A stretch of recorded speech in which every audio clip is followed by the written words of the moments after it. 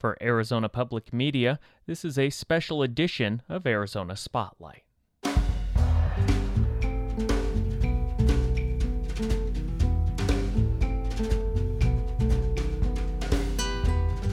I'm Zach Ziegler, AZPM's wildfire reporter, in for Mark McLemore. The busiest part of Arizona's fire season has come to a close, so this week we're taking a look back on the effects it had on our area, from people to plants, ecology to economics. Coming up, a fire ecologist talks about the role fire plays in the ecosystem. Meet Summer Haven residents who stayed to help fight a fire that endangered their community. Sonoyta's fire chief talks about the numerous fires that put his community at risk. And a look at recovery efforts for the most severely burned portion of one of southern Arizona's Sky Islands. Those stories are next on Arizona Spotlight.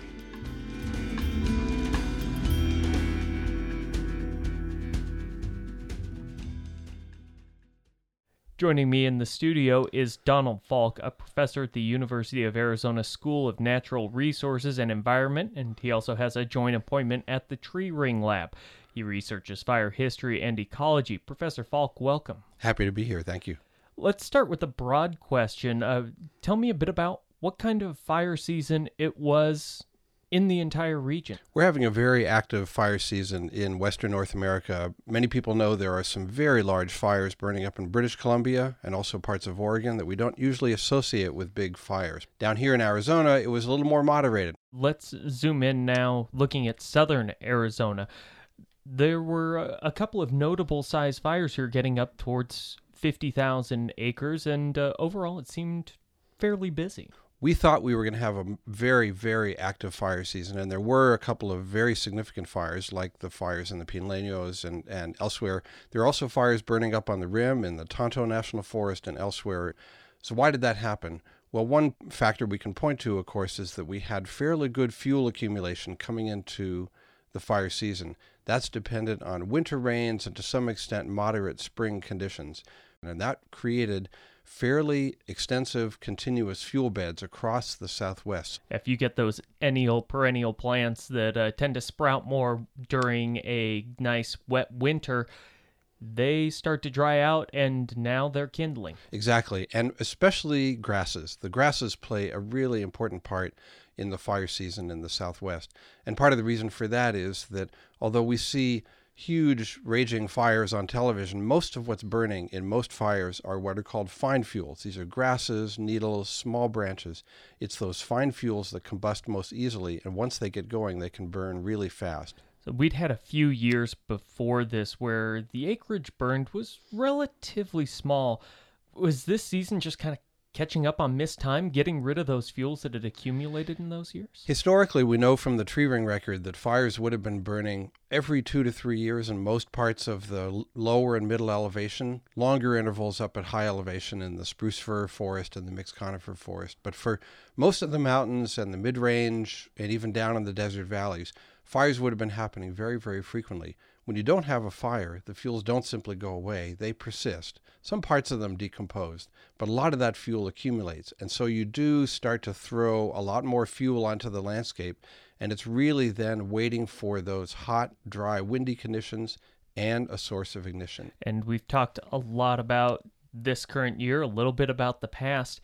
How about the future? I know you guys do modeling of what we can expect in years to come. We're very interested in what fire regimes are going to look like 10 and 20 and 50 years from now. So to put all these pieces together, we need to use a computer simulation model. And we ask, first of all, what's climate going to be 50 years from now? Well, as we all know, there are many climate futures that are possible depending on how well we regulate our emissions of carbon dioxide and other greenhouse gases. And then we ask, what's fire behavior likely to be under that climate? And what really jumps off the page is the influence of rising temperature. That is the clearest single signal that's likely to influence fire regimes, and that's partly because with temperature generally comes drier conditions. So you have hot, dry conditions becoming more abundant. Donald Falk is a professor at the University of Arizona School of Natural Resources and Environment and holds a joint appointment at the U of A Tree Ring Center. He researches fire history and ecology. The Burro Fire burned over 27,000 acres east of Tucson in the Catalina Mountains. The fire was reported on a Friday, and by the end of the weekend, residents of the community of Summerhaven were told they had to evacuate. Most left, but a handful stayed. Those who remain were involved in the fight to keep the Burro Fire at bay. Among them was Michael Stanley, who runs the Mount Lemmon Water District. I've been here many years, and as soon as I saw the smoke, I said, we're in trouble. Residents asked the team managing the fire for an update, and they obliged with the Sunday afternoon meeting. They said, we're going to tell you when we need to evacuate. But that quickly changed. And that night, they said, we're telling you you have to evacuate. Crews ordered evacuation because the Burro Fire was nearing the lone paved road down the mountain, and smoke was starting to drift into the community. As the fire got closer to Summerhaven, Stanley became more and more concerned. It's scary staying here, but, when you start smelling smoke and your alarms go off and you're wondering, well, just how close is it? He says fire conditions were reminiscent of 15 years ago when the Bullock Fire burned more than 30,000 acres and nearly entered the town. When I talked with Summerhaven residents about the Burro Fire, this was a common refrain. If they lived on Mount Lemmon before the Bullock, they said the Burro experience caused flashbacks to that close call. They also recall the following year when the Aspen Fire destroyed 3/4 of the community. Aspen burned nearly 85,000 acres in 2003. Stanley says the number of customers Mount Lemmon Water had before and after the fire gives an idea of how thorough the destruction was. I had about 425 water services pre-fire, pre-Aspen. I lost 310. Stanley's home was among those that burned in Aspen. I would have never thought. I'm water. I have a fire hydrant within 50, 75 foot of my house. Because of having to be evacuated because of the propane tanks, because of the severity of the fire, it created its own weather. Seeing people that lost everything. Nate Davis is one of the Water District's employees. Mike here, even 5 years after the fire, he'd say, I got that, hold on. Oh, wait, that burned up. Davis recalls coming back up the mountain. We had a shared driveway, and when we first came back up, could see that the neighbor's cabin was burned. The neighbor's house was visible from the road, but his wasn't. We just assumed it was gone because the neighbors were gone, and then come around the curve and everything was still standing. Untouched, not even scorched. Stanley says the damage done to water department equipment showed just how intense the fire was. It was a complete burn. There wasn't the rubber tires, there was no rubber left. The aluminum wheels were melted on vehicles. Davis and Stanley's office today is a reminder that Summerhaven lost more than 300 homes. Mount Lemmon Water District is in a building that used to be a single-room schoolhouse. A playground that was installed not long before Aspen is still out back, barely touched for 14 years. They had 12 or 14 in this school, and this was kindergarten to 6th. When the Water District moved into the schoolhouse a few years later, Stanley saw evidence of just how quickly the evacuation was ordered during the Aspen Fire. Everything was there. The paperwork they were working on, the math problems were all there. And so you go in and it's kind of like going into the Twilight Zone. It was like somebody had just walked out that minute. Only one of those students had a home after Aspen, and many families left because the fire also destroyed the jobs that supported them. Our economic base was gone. I was very fortunate to come back and go, wow, I still have a job. Not only that, I've got a bigger job now. Most people lost everything, lost their jobs, lost their livelihood, and lost the forest. Stanley says the community is recovering from Aspen. The Water District is now back up to more than 300 customers, but it's taking longer than expected. We would have thought, okay, 5 years, maybe 10, we'll be back. And, I pity the people that are in the hurricanes and tornadoes because it's not like that at all. It takes years, decades. Stanley is among those who took a long time to rebuild. We leave his office and head to his home, which he says was finished not too long ago. It's on the north slope of Mount Lemmon, and on a clear day, you can see all the way to the Superstition Mountains east of Phoenix. Stanley's wife, Carol Niehoff, and their dog, Maddie. Hi, Maddie. greet us at the stairs, heading down to the front door. Hi. Oh, yeah, you're a friend right away. Right away. Right away. I like Finger that. licking. She's An elderly woman who lost her home in the Aspen fire previously owned the land. Niehoff recalls seeing the old owner post-evacuation. But after the fire, she was there sweeping the steps, if you can imagine, at 85. No house left. She says she thinks the close call of the Bullock fire in 2002 made Summerhaven homeowners complacent when the Aspen came a year later. And it was a little like crying wolf, because the second time we said, oh, we've been through this. Though she thinks Summerhaven did gain something from the Aspen fire. We came together as a community. Before that, I think that most of the people had their lives in Tucson and then would bring their party up here. And we became more like a family. Stanley and Niehoff are preparing for an event at their house that shows that new sense of community. We call it a freeze-off. So we have homemade ice cream. I think there's going to be like 30 or 40, maybe 50 people that are going to bring ice cream and potluck Mexican food. Fellow community member Jeannie Meyer stopped by to help with the prep. She came to Summerhaven as a full-time firefighter 21 years ago and has stayed ever since. We sat on the couple's back porch where a pair of hummingbird feeders had brought quite a flock, causing as much of a ruckus as the small birds can make. I was actually afraid that it was going to come and get us. It had a lot of potential. She hopes this close call is different and motivates people to get fire wise. But it's also easy to get complacent, and I think this was a wake-up call, and I really hope that as a community we do this together and we're a little more prepared. Niehoff would be more than happy to see locals make the town more fire safe, because in this evacuation, just like the others before it, she headed down the mountain while her husband remained. We texted when it was available. There was only one point where we didn't have any communication, and I was concerned because he does a lot of work on his own and has been known to slip down a hillside.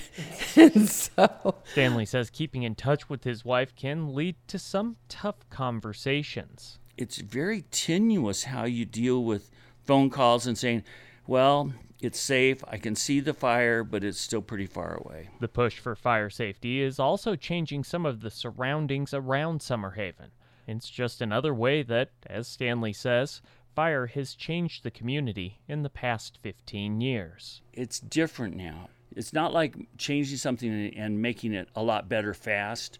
It is a lot better, but it just takes a lot more time. I asked him if watching Summerhaven rebuild is at all like watching the forest that surrounds it reestablish, and he liked the analogy. It's kind of like, the small stuff starts growing right away, and then it starts getting bigger and bigger and better and better.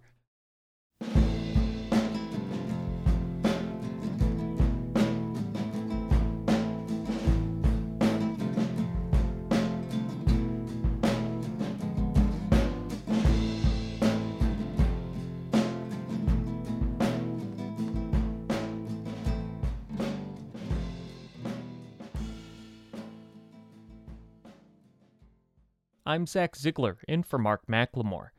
This was an active fire season in the area around Sonoyta.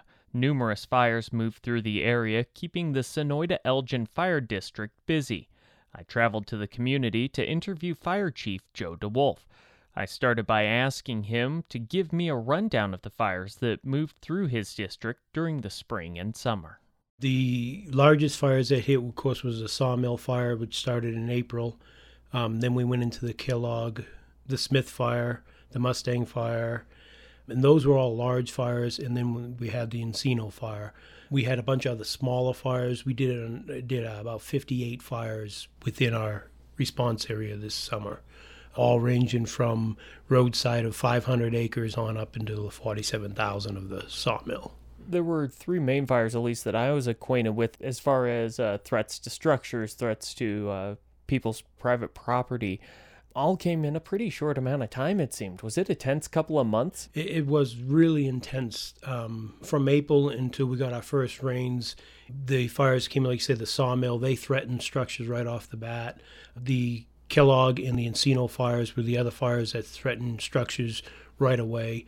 22 years here at the fire department, and this is the first time that the Sonoyta property, where a lot of our residents are, have been threatened so bad in one fire season. The sawmill was the one that garnered the most attention. Tell me about that fire. It didn't start near here, did it? It started on the other side of the mountains in the Green Valley area, and then came over that Sunday evening. By Monday morning, we were fully involved with it. So we spent the next almost 48 hours bumping fire around it, as well as once the fire has gone through, is going up and cleaning up after them. Because that's when a lot of the stuff goes down. Wood piles packed up to houses. Some eaves may have caught fire, but you don't notice it right away. So our crews were back in there looking for things like that. With the Encino fire, how do you go about spreading word that it's time to evacuate, or that it might be time to evacuate soon, getting the word out to people to ensure that they stay safe? As rural as we are, that is very difficult to do. Some of our driveways are 3/4 of a mile long. It's hard to get to all those people and get them out in time. And our sheriff's department is in Nogales. So to get a sheriff from Nogales to Sonoyta to help us with the evacuations is a challenge. So we do as best as we can as a fire department. We use Border Patrol, we use the Forest Service BLM, and they help us evacuate as we're moving along with the fire. With Encino and Kellogg, they both started right in this general area. What's it like overseeing those fires? I mean, does it feel like a wildland fire, or does it feel more like a structure fire? Well, it's a combination of the both of them. When you have it start in the urban interface, the wildland area, and it starts around homes, not only are you trying to push out grass fires, you're also now having to protect homes.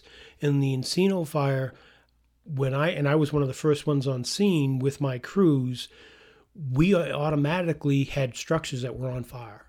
So right at the beginning, we were doing structure protection and structure suppression, which didn't have the resources and able to get on the fire and be able to suppress it or pinch it off, because we were lagging back to take care of the structures and keep those standing. That is our priority. When you have land where it becomes hard to notice that there was a fire there, is it hard to keep the message going year round of keeping the community fire-wise and ready for next spring? It is hard. And one of the things that Sonoyta has that is not out in the rest of the state or the rest of the nation is we have our grasslands. And yes, we burnt a lot of grassland this year. However, as you see, it's all back again. So when you do fuels mitigation up in the timber country, you trim up your trees and thin out around your houses. Well, that's good for 5-6 years. When you mow your grass here, it's only good for one season.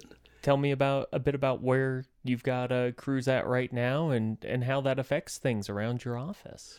Well, anytime you go to help your neighbor, it affects your office. There's no fire department, whether it's a federal or local jurisdiction, that has enough manpower apparatus to really protect their area. So we all go help each other. And the key is, yes, now it's time to go pay back. So we do try to reach out and help. Again, the size of your organization depends on how much you can pay back that. We're lucky. We have an awesome volunteer program. We have 46 volunteers and 13 careers. So we have personnel that we can lend out. Joe DeWolf is the chief of the Sonoyta Elgin Fire Department.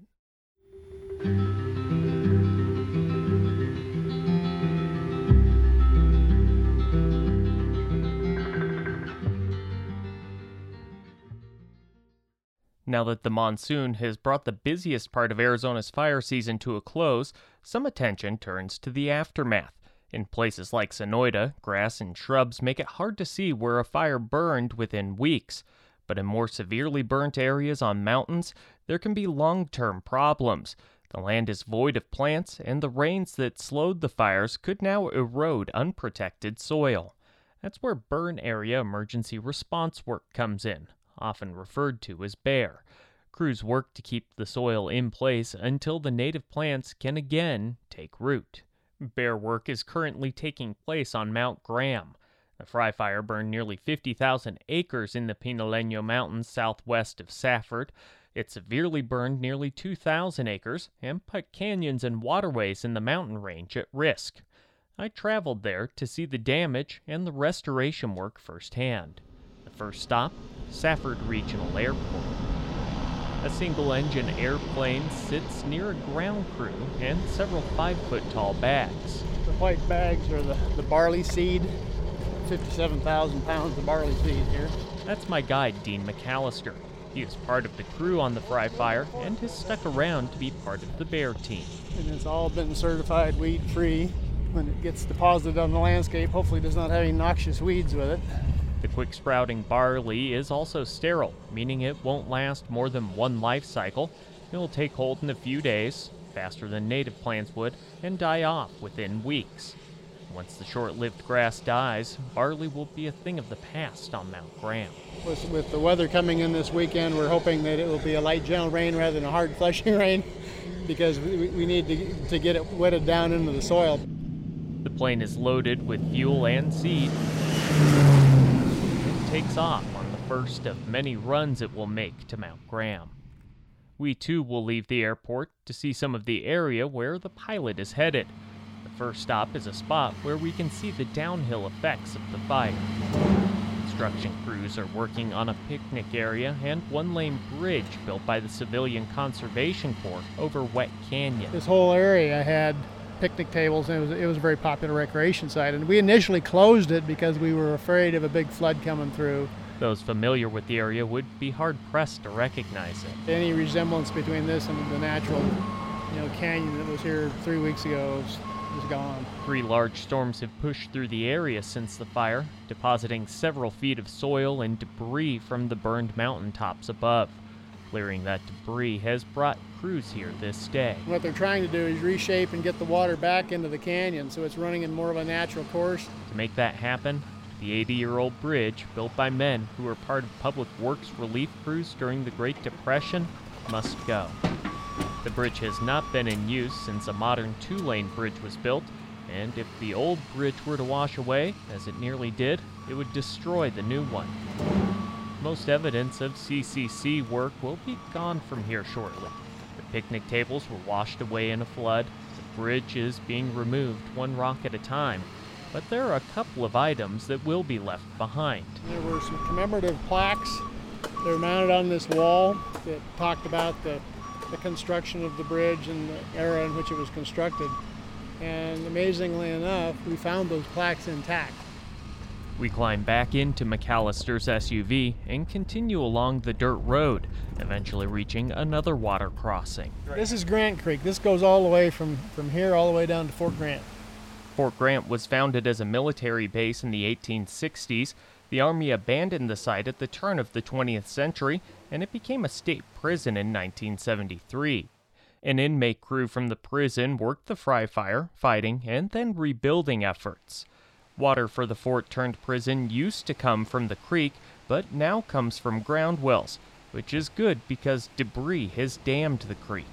A non-inmate construction crew is hard at work clearing the culverts that go under the road here. McAllister says if there had been one more storm in the mountains, this road would most likely be gone. I had a individual up here 2 weekends ago, and he was saying, "What's the plink?" And it was the road washing away one rock at a time, hitting the culvert. We pass into a portion of the severely burned area and reach the end of the road at Webb Peak. Trees are all black sticks with no leaves, and the ground is all dark-colored dirt or charred rock. The particular area of the fire is one of the larger blocks of country where we had really hot fire. All the trees are burned beyond the point of survival. The ground cover is gone. Webb Peak is home to a fire lookout that was built by the CCC in the 1930s. The steel structure still stands, but everything else is gone. The lookout sits well above the timberline, so it kind of gives you an idea probably how high the flame lengths were when it came through here. It was enough to ignite the floor of the lookout, burn the floor of the lookout out, break all the glass. Pieces of window now lie more than 20 feet from the structure. The tool lookouts would use to pinpoint a fire is twisted and burnt on the ground at the base of the tower. The conditions here cause problems that roll downhill. These hot burn soils are hydrophobic, and so they don't tend to absorb moisture. Instead, The rain heads down, taking soil, rocks, and boulders with it. The barley seed will help slow these issues until native plants can re-inhabit the area. Shrubs and grass will be back quickly, but not the trees. Unfortunately, you're probably looking about 100 years before you'll see this again.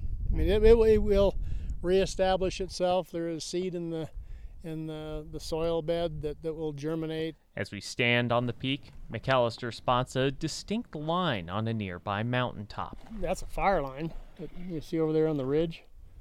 Oh, yeah. That's a dozer line somebody built trying to keep the fire from going over someplace. Yeah. Didn't succeed. Yeah. The fire line is a sign of a point when fire crews were trying to manage this fire for the benefit to the mountain, clearing out pine needles and underbrush. That eventually we got far enough into the summer that imagine fuel moistures dropped down to a low enough point that they weren't able to do that. A monsoon is rolling in, so we leave the charred mountaintop, making one last stop at Peters Flat before heading all the way back down. This meadow is named after a Scottish-born logger who grew potatoes up here. It was one of 3 patches he maintained in the meadows on the mountain. This area was burnt badly. A drainage that runs through the meadow cut down to bedrock.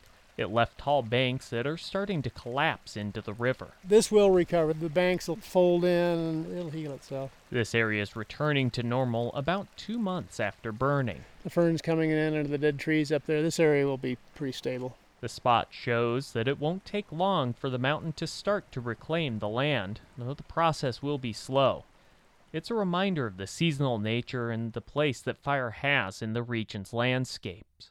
In his book, The Southwest: A Fire Survey, fire historian Stephen Pine leads off with the sentence, "The Southwest is built to burn." I interviewed Pine earlier this year, and I asked him why some recent years have seen less fire. I think his response says a lot about this season. You know, there's the old saying, it's better to be lucky than good. And right now, I'd like to say we're doing this because we're good and we're getting better, which we are, but fundamentally, I think we've just been lucky. So maybe this spring and summer, some places were just unlucky. Thank you for listening to Arizona Spotlight. You can find our podcasts on iTunes and through the phone app NPR One. This show originates from the AZPM radio studios. The music is by Calexico. Production engineer is Jim Blackwood. Our executive producer is Peter Michaels. I'm guest producer and host Zach Ziegler. Mark McLemore returns next week.